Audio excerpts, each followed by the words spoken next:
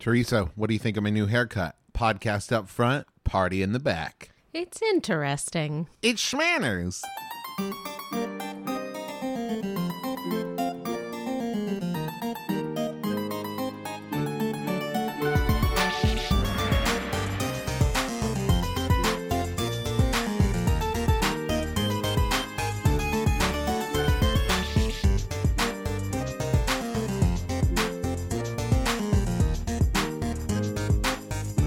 Hello, Internet. I'm your husband host, Travis McElroy. And I'm your wife host, Teresa McElroy. And you're listening to Schmanners. It's extraordinary etiquette. For ordinary occasions. Hello, my dove. Hello, dear. How are you?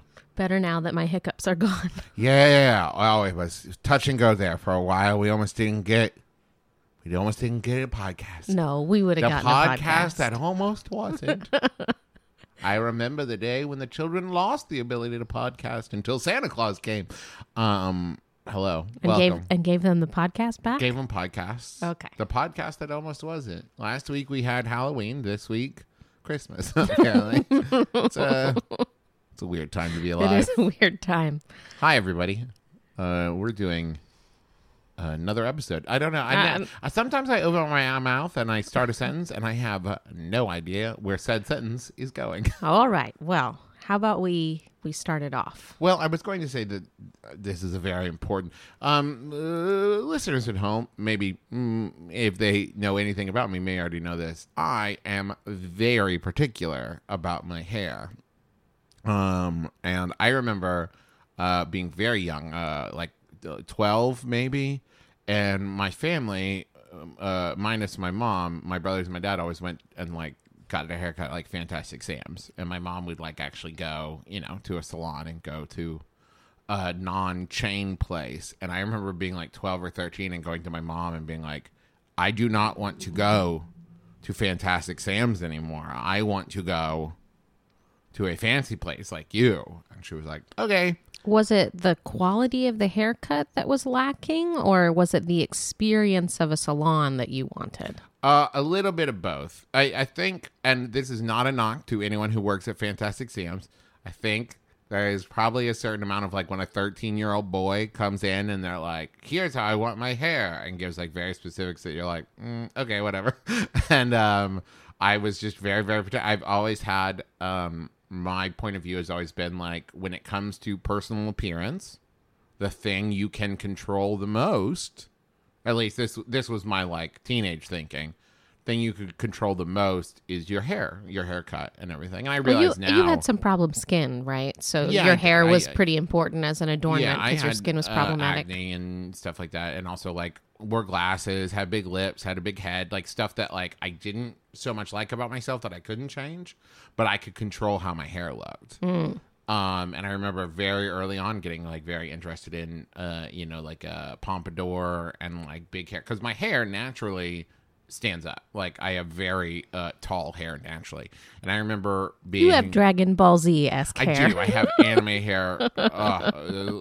Day is long. And I remember being younger and trying to get it to lay down, because you wanted the Sean Hunter. Yeah, I wanted it to part in the middle so bad that never happened, and then I wanted it to kind of lay down and look nice, but I had so many cowlicks and it would stick up all over the place that when I was real little, I ended up using just a ton of hairspray. There are pictures of me being a real minkus in middle school where my hair is just shellacked down because it stood up all over the place, and it wasn't until high school when short spiky hair kind of came into fashion for people, and it was my perfect haircut. And then when I started letting my hair get a little bit long and the idea of it standing up, realized I could get a lot of volume to my hair by blow drying it and not slacking it down. And ever since then I've just have very tall hair.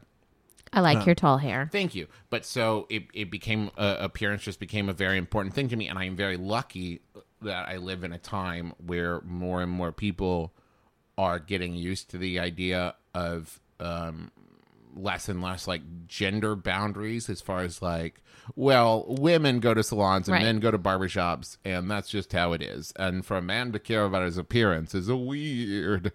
And like I'm glad that that's not the guy. I mean, not entirely, of course. We're still not there yet, but we're getting there. So like I go to a place now where if it's full, there's maybe one other like person who identifies as male there, and mostly it's people who identify as women, and yet still no one's ever been like, how weird that Travis is here. Same as like when I get my nails painted, it's very rarely commented on. And when it is, I very rarely understand what they're commenting. Did I ever tell you that? That one time I got my nails painted and I just moved back to Ohio, and it was February, and I was going down for the premiere of the My Brother and Me show in New York. So going up, I guess, I was getting my nails painted, and this woman walked by and like put her hand on my shoulder and said, "Good for you." And I did not connect what she was talking about, and I thought somehow she knew my TV show was premiering. I was like, "Oh, thank you. I'm very proud." But so, like, when it comes to hair, and I also know now, I don't really know what she was talking about. I think Maybe- to have the bravery to get my nails painted. I think it was your nail color choice. She Probably really that. liked It's it. really good. It's a really good dark color. blue and Yeah. a dark red. But I also know now that, speaking of like gender identity and everything, hair has become a very, very, very important thing for people, because that idea of like, I can control how I look and I have the freedom to change this thing about me and that kind of stuff. So like you see, I also think we live in a time of very, very, very interesting and very cool hairstyle. One of my, I'll go ahead and give a spoiler for a later conversation, but I found the stylist I did in LA because I went to Rhea Butcher and Cameron Esposito and was like, "Hey, your hair is awesome. Where do you get your hair cut?" So I started going to that person. Right. And, As did I. Yeah, and like that's just a piece of advice here at the beginning. If you're trying to find a new stylist, pick out someone you know whose hair you like and ask them where they go. Go to that person. But like another person whose hair I love, Kate Leth, has like and that idea of like, it's so interesting. And I think we just live in a time of interesting hairstyles, damn it. So Yes. speaking of time, tell me about history. History. So first, let's talk about barbering. There has always been a kind of spiritual connection between the barber and the hair, in the way of like, for example, ancient Egyptians were very particular about their body hair and the hair on their heads. And priests especially were often de-haired, completely hairless, because it was there's like a superstition around it. Maybe in some places, evil spirits, maybe closer to their respective gods, who were often pictured as hairless. And Sometimes even just for better slip and sliding. maybe, You know? maybe. And even Joseph was described as being shaved before seeing Pharaoh. So he didn't have a, quote, dirty face. I mean, Well, hair and isn't dirty, it was but- so interesting. If and I'm maybe pulling this out of my bottom, but if I remember correctly, a lot of Egyptian like tradition was to like completely shave and then wear fake wear hair. wigs and such. Yeah. And to the fact where even when women became pharaohs, they would still wear fake beards, Right. Because that was the tradition.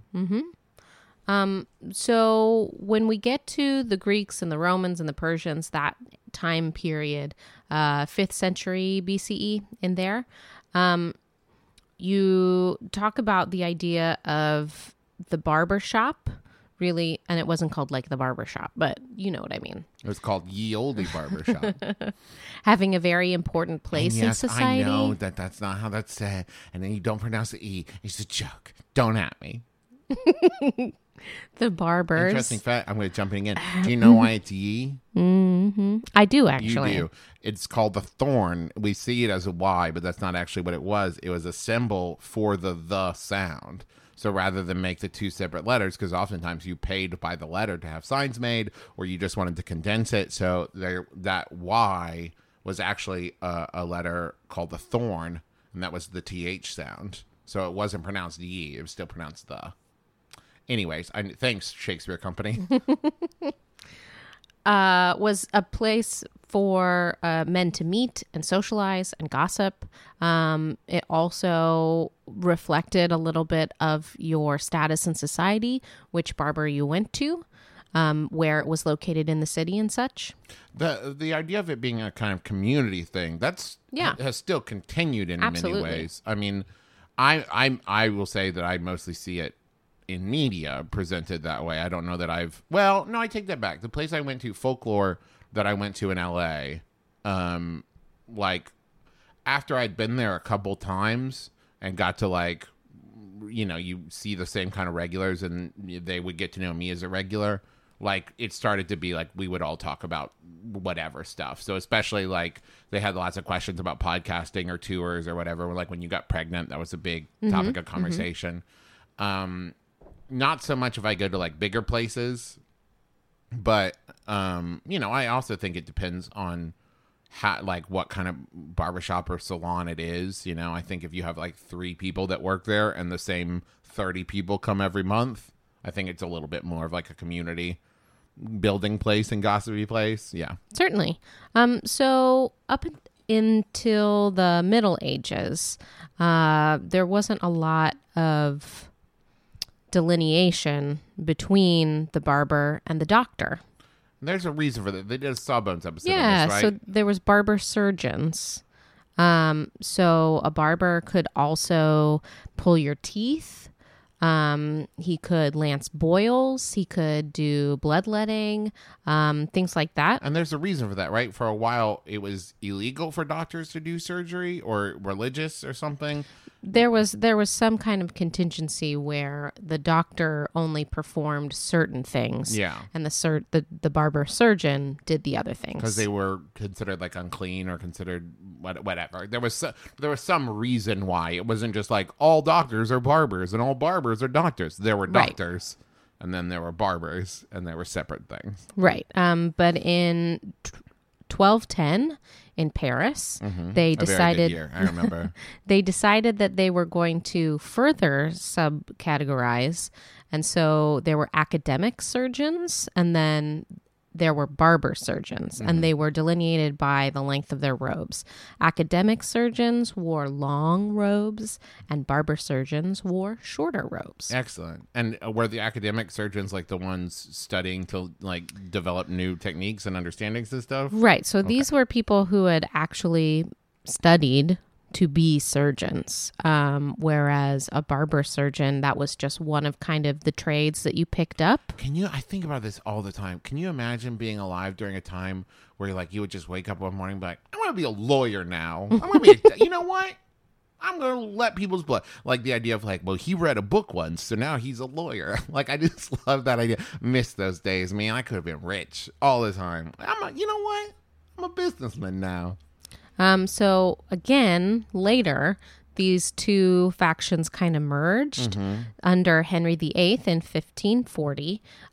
It was called the United Barber Surgeons Company, but there was still kind of a separation. So they were sort of together, but they sort of weren't. Got it. So barbers displayed blue and white poles and were forbidden to carry out surgery except for teeth pulling and bloodletting, which I guess your basic didn't stuff. count. Your inpatient stuff, outpatient stuff. And then surgeons displayed red and white striped poles and were not allowed to shave people or cut their hair. Oh. Then again, under George II in 1745, they split again. Okay. So there's always been this kind of back and forth between barbers cutting hair and barber surgeons, and it's just all kind of, listen to that Sawbones. It's pretty good. Yeah. I mean, it is interesting when you think about it because this is so esoteric and weird to think about, but like a barber does cut a part of your body off. Like, don't get me wrong, it's not like an important part of your body or anything. You're not going to die because they cut your hair off, but like it is a part of your body that grows off your body, and you're going to and having a part of your body cut off. Maybe don't think about it that way. That's upsetting. Yeah, maybe don't think about it that way. And I mentioned the barber's pole. So according to this site, which, take this with a grain of salt because a lot of these things, a lot of people don't really know when or how it started, that the surgeon's pole originated from the rod that the patient grasped in order to make their veins bulge, making their veins easier to cut or slice open for bloodletting. So then the red stripe was blood? Because I've heard that before. It was supposed to represent like blood or something. Right. So the brass ball at the top was representative of the basin that was used to collect the blood, and the red and white stripes symbolized the blood-soaked bandages, which would be washed and then hung to dry on the rod outside the shop. Gross. The bandages would often twist in the wind, and this forms the spiral pattern that we see on barber poles today.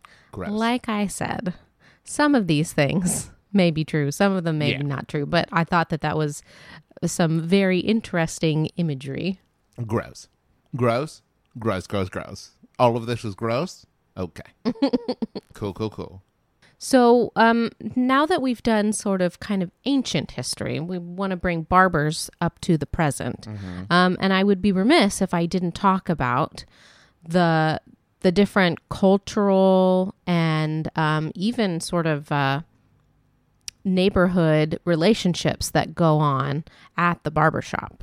During the 19th century, Black-owned barbershops were visited by mostly very prominent white clientele. It was difficult for a Black man to approach a Black barber for a shave using the same instruments that he would use on the white customers. So there was a lot of segregation as far as like the shaving apparatus, the chairs that they were allowed to sit in, and all this kind of stuff. So this was considered, as far as like the segregation, was considered a necessity at the time for their economic stability. As long as white men continued to come to the Black barber shops, the barber's family has stability, and they could provide for their families. And it was also an attractive position because the conditions of working inside a barbershop were a lot better than a lot of other jobs that were available.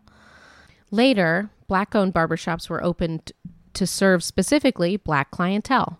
And that was kind of the beginning of this cultural sanctuary for Black men. Interesting. Yeah. A prominent barber at this time in 1934, Henry M. Morgan, established the Tyler Barber College, which was the first national chain of barber colleges for African Americans, and that was in Tyler, Texas. Cool.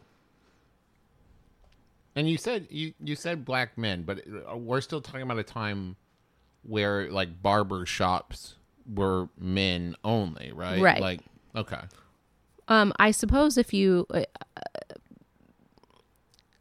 my research hasn't pointed anything that says only men, but I believe that it was more the masculine type cut of the time. Because that's the thing is, unlike now where you kind of go in and you're like, well, I kind of want to like this. I actually, there was a barber in Huntington that I went to a couple times. And when you went in, they had names for every cut and every style. And you would say like, I would like a Princeton with bangs, which was my thing. And that's that like short hair with it spiked up in the front. Princeton with bangs. And like you would, there was no like, well, so kind of what I'm looking for is showing pictures or something. Like you would go in and be like, I would like this specific haircut. And that's what they knew how to do. In the 1920s, women who requested the bob often went to barbers instead of traditionally female salons, because still at this time, it was kind of risque for women to have their hair cut that short. And a lot of salons wouldn't do it. So if you wanted a short cut, you had to go to someone who knew how to do a shortcut. Speaking of salons, transition into salon now. Salon. So salon is a French word. Obs. Was that obvious to you? It's pretty obvious. Salon. Which actually doesn't really mean a place.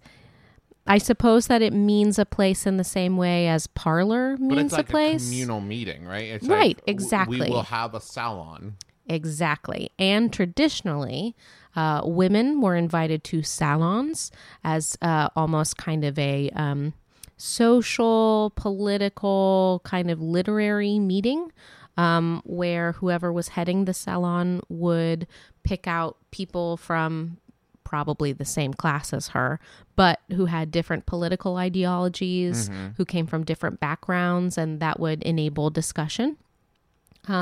This was the female counterpart to the cafe, right? Gotcha. So that's where the men would make their kind of social, political circles, and would also, both of these would turn into almost university type meetings. So once again, plays along with that, like community, come in, have discussions. It was not just like we're all going to sit here in silence and get our hair cut. And I imagine there was probably also like styling and discussions about fashion and stuff too. Well, of course. I mean, anything that was important to the women of the day was available to be discussed. I found several articles talking about how in one corner of the salon, maybe women would be speaking about the new corsets that were introduced, and in the other they'd be talking about the American Revolution. So there was a lot of different discussion going on, and the idea was that whoever invited you to their home had kind of given this carte blanche of freedom for your discussion, because you weren't out in public being seen. You had the freedom to discuss with your peers whatever was important to you at the day.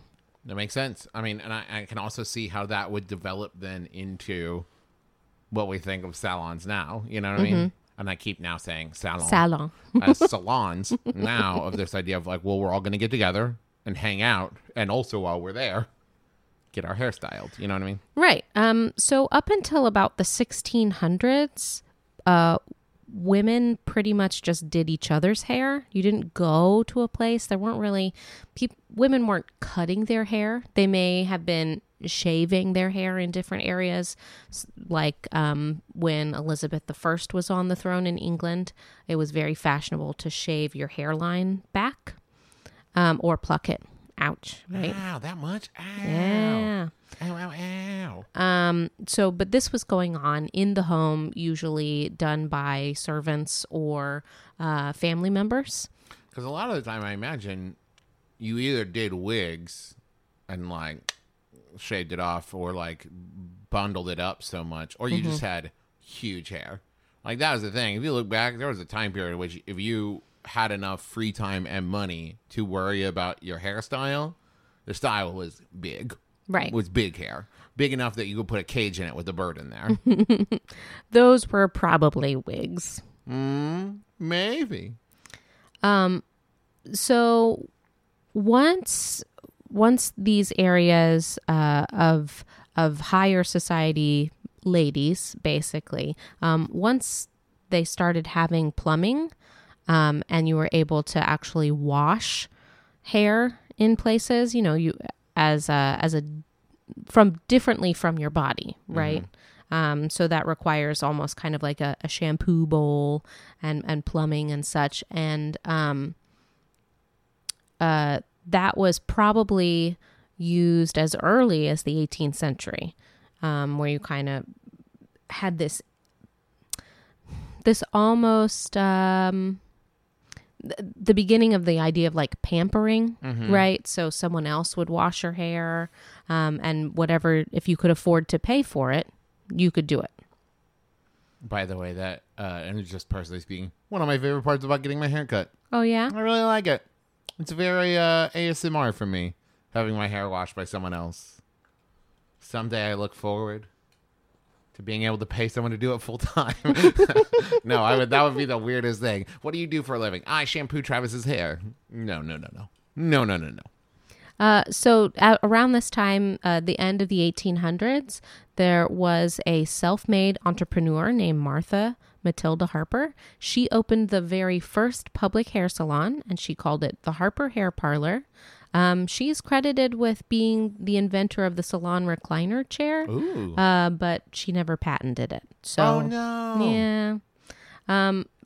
But she also turned this into a teaching salon. So she started training schools and employed girls in her salon. Well, cool. I think that's going to cover our history. So maybe we'll do some thank you notes and then head on over to some questions.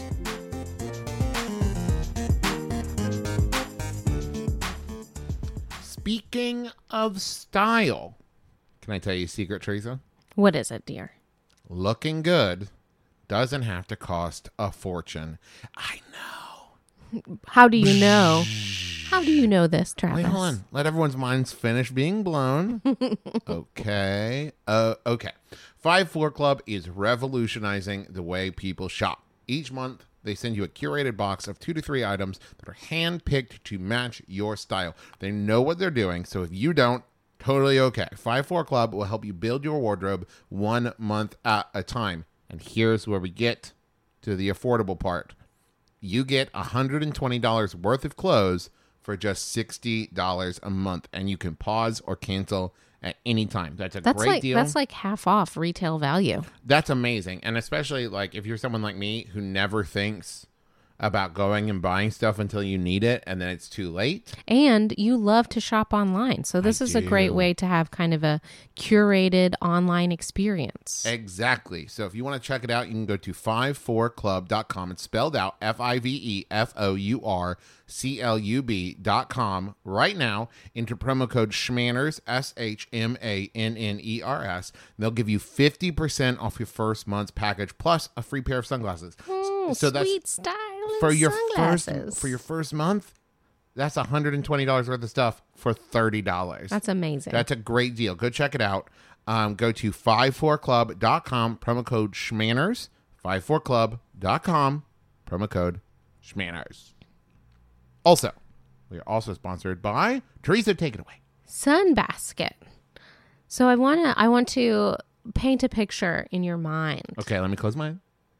Okay. Of when you were younger and you having had a hard time seeing it. And you had all summer long to be lazy and do nothing. That sounds wonderful. And sleep in and lay out by the pool. Yes, please. Okay, well now think about your hectic summer schedule. Oh God, now. no. Oh, get it away.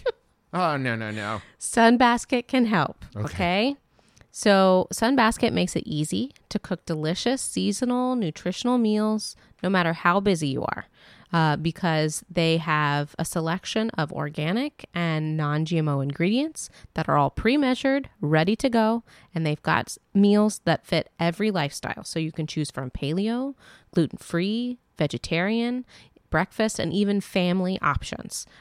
We have had a good sampling of Sunbasket, and let me tell you, I love the way that it's packaged. I love that when you get your box, which is almost 100% recyclable, almost. The meals are in their own bags.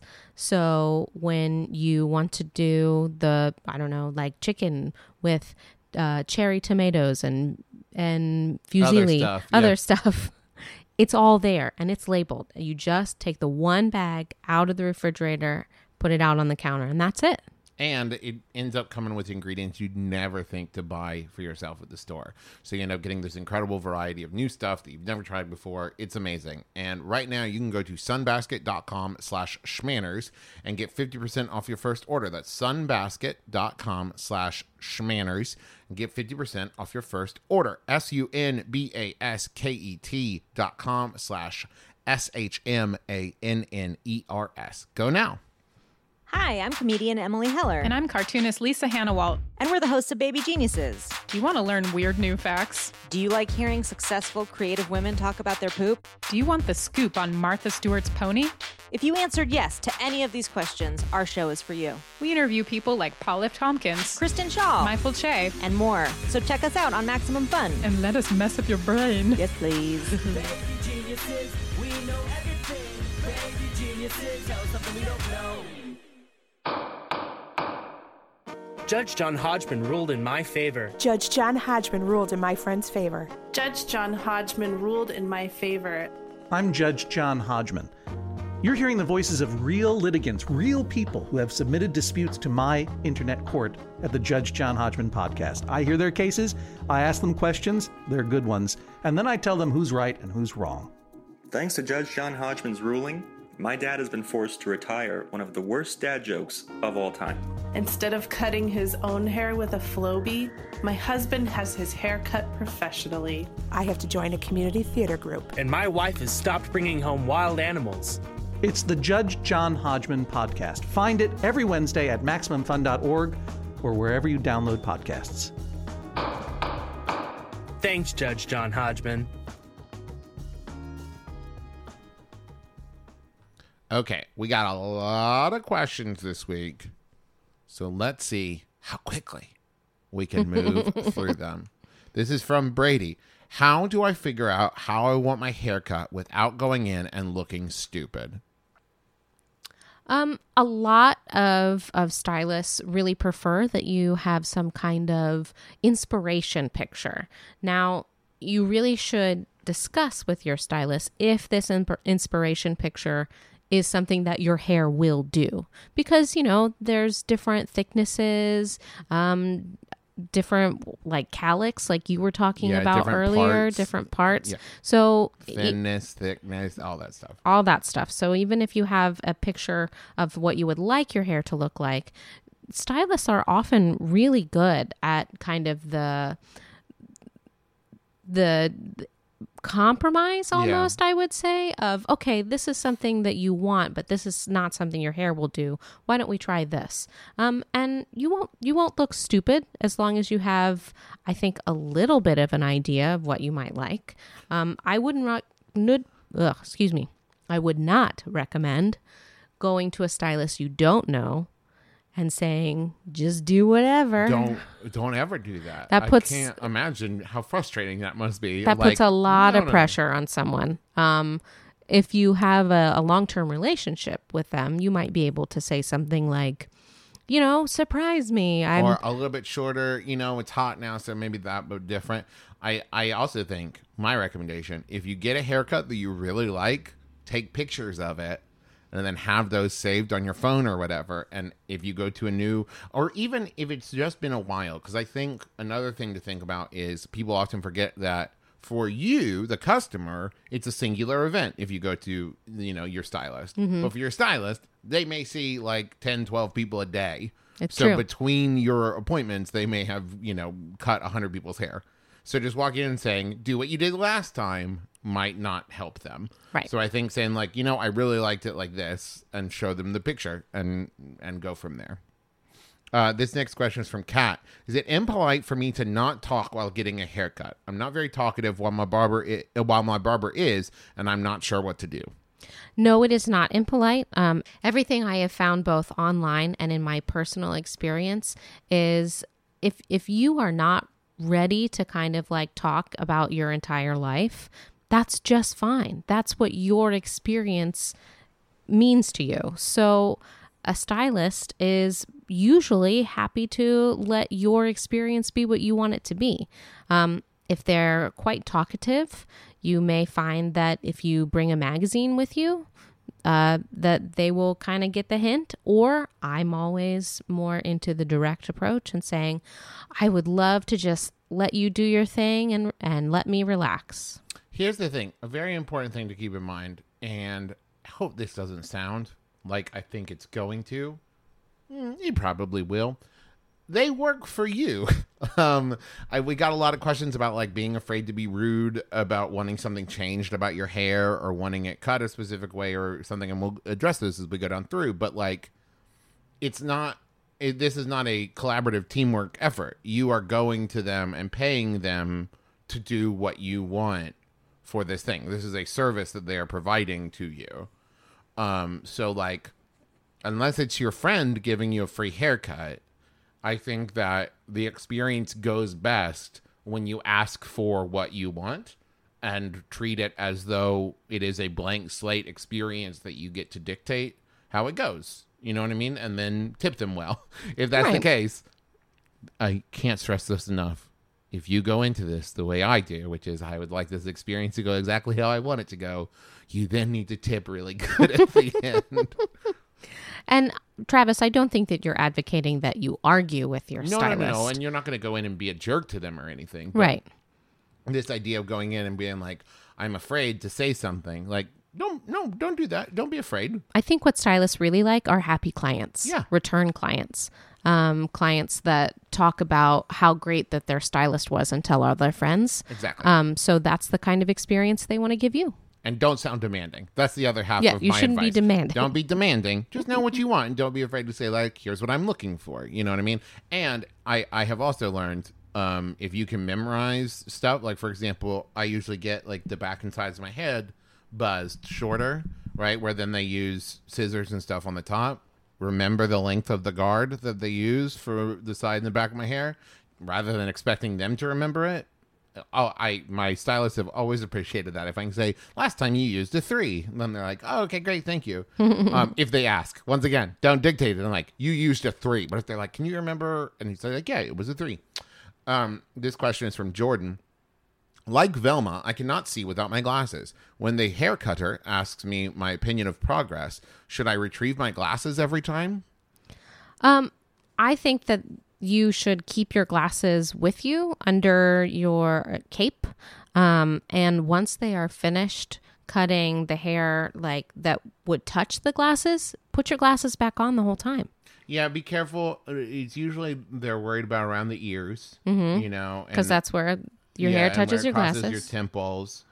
But yeah. Maybe once they complete those areas, you could put your glasses on and not worry about it anymore. Also keep in mind, like, this is, once again, feels like a singular experience to you. You are not the first person wearing glasses they've ever cut the hair of. Exactly. They are expecting you to put your glasses back on. It's okay. This was our big question. This is from Sarah Jane.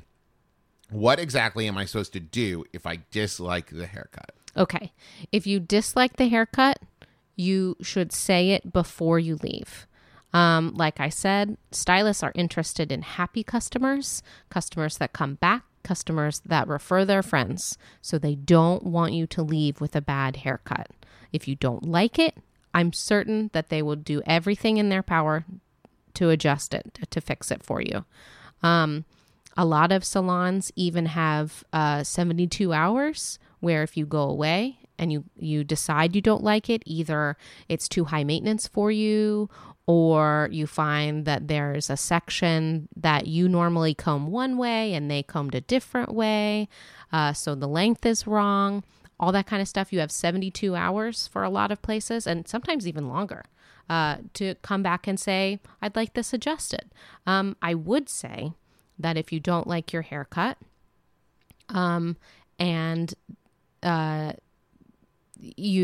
offer you a fix, that fix is part of it included in the price of the full haircut. Don't expect to get your haircut comped for you, because they did provide a service and they offered to adjust it. The fix is the fix and not like, well, I don't like my haircut, so I don't want to pay for it. Exactly. Yeah.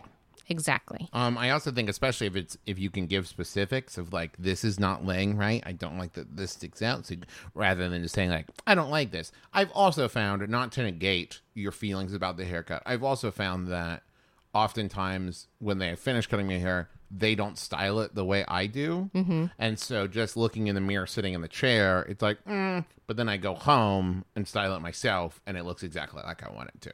So, right. Which I think is why that waiting period is available for a lot of places.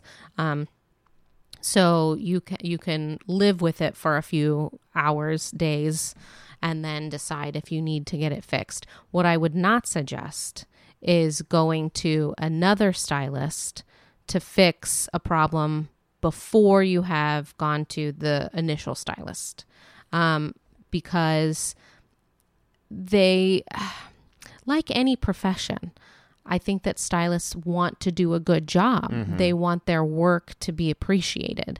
So if you just dislike your haircut and you go to a different person to, quote, fix it, you're not letting the stylist display their best work. This question is from Amanda, and Amanda specifically asked how much is appropriate to tip for a dye job. But I think in general, like, what's the tipping policy? I've always done 20%. In America, it's usually 20%. Now, different cultures have different tipping practices. I would say that the longer you spend in the chair, and dye jobs are usually a longer process than a haircut, the more time you're taking up, the more skill that's needed, you should tip a little more. This question is from Finley. I am a trans man who is constantly directed to the women's side of the salon. How do I politely ask to go to the men's side? And I think, once again, this falls under, like, You are there for your experience. And I don't think, I say this a lot, but I think it's nice to ask, like, how do you politely do it? But I think there's no harm in saying, like, I'm here for a men's haircut, or I am a man, period. Like, you know what I mean? I don't think that there's any harm in saying the thing, because they may feel a moment of embarrassment or like, oh, I'm so sorry, right? And then that moment is over, right? Rather than you having to feel it all day, week, however long that feeling sticks with you. Say it. Right. And I think one way that you can have this conversation just once is to make an appointment with your favorite stylist. If your favorite stylist is on the quote men's side of the salon, then you'll just be going to your stylist. And this is where a relationship with your stylist at your salon is important, so that they can make you feel comfortable and enjoy your experience. So make friends with your stylist and just make appointments with them, and then you might only have that uncomfortable feeling momentarily. This question is from Sean. Is it rude to refuse the shampooing before a haircut at a salon? I always feel bad saying no. I think that the way that most stylists are trained to cut hair, your hair does need to be wet. But if you decline shampoo for any other reason, you should maybe say, but I'll take a rinse. Yeah, I think the important thing is if you want to go and not have your hair washed, don't go with your hair full of gel and mousse and hairspray and, pomade and all kind of product that they can't pull a comb through your hair and that, it's going to gum up their scissors and stuff like that. Exactly. Because here's the thing. Hair cutting scissors are very expensive. They are. My stylist was telling me about how much it costs. And the guy next to her dropped his scissors and she froze because they're very expensive. So keep that in mind. But yeah, I think if you're gonna go, you need to go with clean hair. Then wash it yourself before you go, so that there's no product in your hair. I personally, I like to go with my hair styled the way I like it, so then I can say this but shorter here and here and here, rather than going with hat hair and expecting them to figure out where my hair parts and how my hair sets and all that stuff. Right. So I don't think it's rude. I just personally think you get a better haircut offering them a template beforehand. Sure. And like I said, it's a part of most stylist training that it's done mostly wet. So refusing a shampoo, fine, okay. But I think you should try and be open to the idea of at least a rinse, something to get your hair wet with. This question is from Jen. My stylist is always 30 minutes or more late, and sometimes I don't have time to wait for her. What is the polite way to handle this? The polite way is to talk to your stylist when this happens, and say, what can we do to fix this, where you can have the time that you need and I can keep the appointment. And this is I say this a lot, but you really have to decide how important this relationship is to you, because this is not going to be easy. If this relationship is very important to you, then you should have this conversation and know that this is going to be a hard conversation. But if this is consistent and it's your time is also very valuable. I mean, there's ways of you can call ahead before you leave the house and say hey, I know that you guys are always busy. My appointment's in 15 minutes. Are you running behind? Should I still show up at the same time? If you want to save yourself time, or if you get there and they're not ready for you and you need to go somewhere, just go talk to the person in the front and say, hey, my haircut was supposed to be at 3 and they're not ready. I have an appointment at 4. But when it all comes down to it, that's not going to long-term fix the problem. Right. So if this relationship is important to you and you want to, and this conversation, like I said, is going to be hard, but here's an idea. You can talk about, I want to continue to get my hair cut by you. How can we make the timing work better for both of us? You have a lot of clients, you take a lot of time, and I appreciate and understand that, but I need to know when to schedule an appointment so that we can both be there at the right time. This is why, if this is the case and they're always getting behind, schedule for the first appointment of the day. That's a great idea as well. That way there's no one for them to get behind on. And then pick a day that works for you.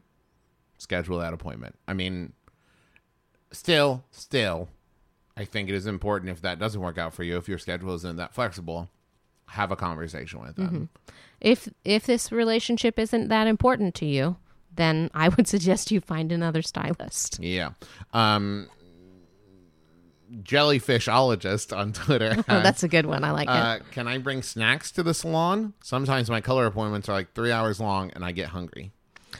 A lot of salons, that's just fine. I would ask that you make sure that your salon is okay with it. Some foods are better to take with you than others. You don't want to take super stinky kind of stuff? Maybe don't. I was thinking more like foods that are difficult to eat. Like a big old juicy burrito? Or soup. Yeah, don't do soup. That would be weird. Or something that would fall apart in your lap. Goldfish crackers. Some, like crackers or a granola bar or maybe like a piece of fruit or something might be easier and more snack-like than, bringing your lunch. But there are some people who really can only get their hair cut on their lunch hour. So talk to your salon, make sure they don't have any prohibited food items. And then I'm certain that your stylist will understand if you need to take a few seconds while they're styling your hair to take a bite. This question, we're going to do one last question from Joshua. What's the best way to find a place that can actually cut people of color's hair? The cheap places just try to shear me like a sheep and it hurts. Well, okay. First and foremost, Joshua, don't go somewhere where your hair hurts. Like this is that's a bad idea. They're doing it the baddest. Yes. I think that this is a good place to employ Travis's tactic. Find a person whose hair you like. And ask them where they get their hair done. Go there. Yeah, in general, that's the best way to go. And also, these days, where we have Yelp and the internet, like, whenever I have moved to a new location and I'm looking, the two things I employ the most are Yelp and Facebook. Of, like, I go to my friends who live in that area and say, like, who can recommend a place? Because, like, one, it's nice to go in and be able to say, like, my friend such and such recommended you. You know what I mean? Because then that's good for them. It's good for your friends. You know that there's a good relationship there, and your friend is going to build up that relationship with the stylist. But also, you go in with some frame of reference that you know that they can handle the thing that you want. Right. And, when I moved back here to Cincinnati, I tried like 3 different places before I settled on the place I go now. And every one of them I went into just off of like Yelp recommendations. And they were all fine, but I just wasn't happy with the experience until I went to a place that was recommended to me by a friend. And it was great. Yep. So in general, especially if your hair needs are specific, if you're looking for like a really specific kind of like cut or style, or you have hair that needs specific kind of treatment or style, be specific in who you talk to, be specific in where you go. And as far as like the cost goes, I think that, I know that there are places where if you haven't gone in for a while and the haircut's going to take a while, you have to pay X amount. And if you're just going in for like an every month trim or something, like a cleanup or something, they have a discount of that. Or like you can join like a rewards program or something like that. But my point of view of it, and this is coming from someone who loves their hair and treats themselves, I look at it as a very worthwhile expense. Now, I'm not saying like spend, exorbitant amounts every 2 weeks or whatever. It's part of personal care. Yeah, but I like to look nice. I like my hair to look good, so I pay a little bit more than the cheapest place you can find. So yeah, I think that's going to do it for us. Thank you everybody for listening. Thank you to MaximumFun.org for hosting our show. Go check out all the other amazing shows there. Like we said, Sawbones does a great episodes on Barber. There was so many wrong letters in there. Sawbones did a great episode on barbers.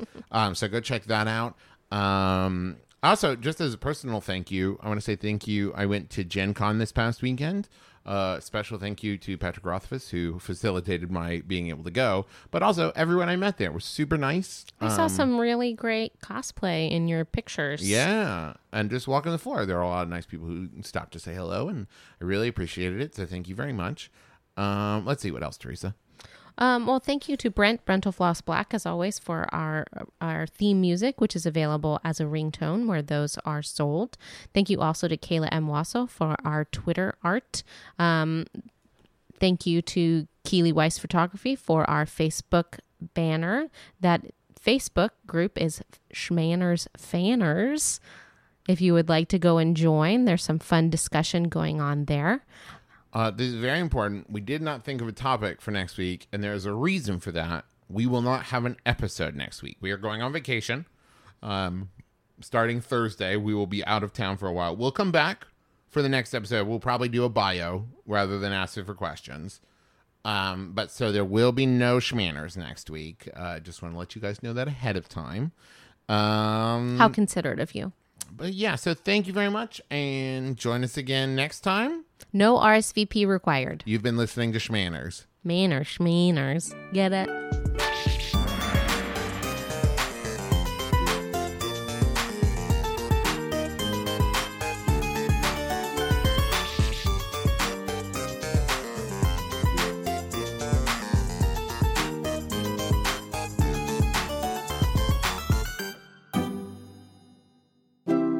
MaximumFun.org. Comedy and culture. Artist owned. Listener supported.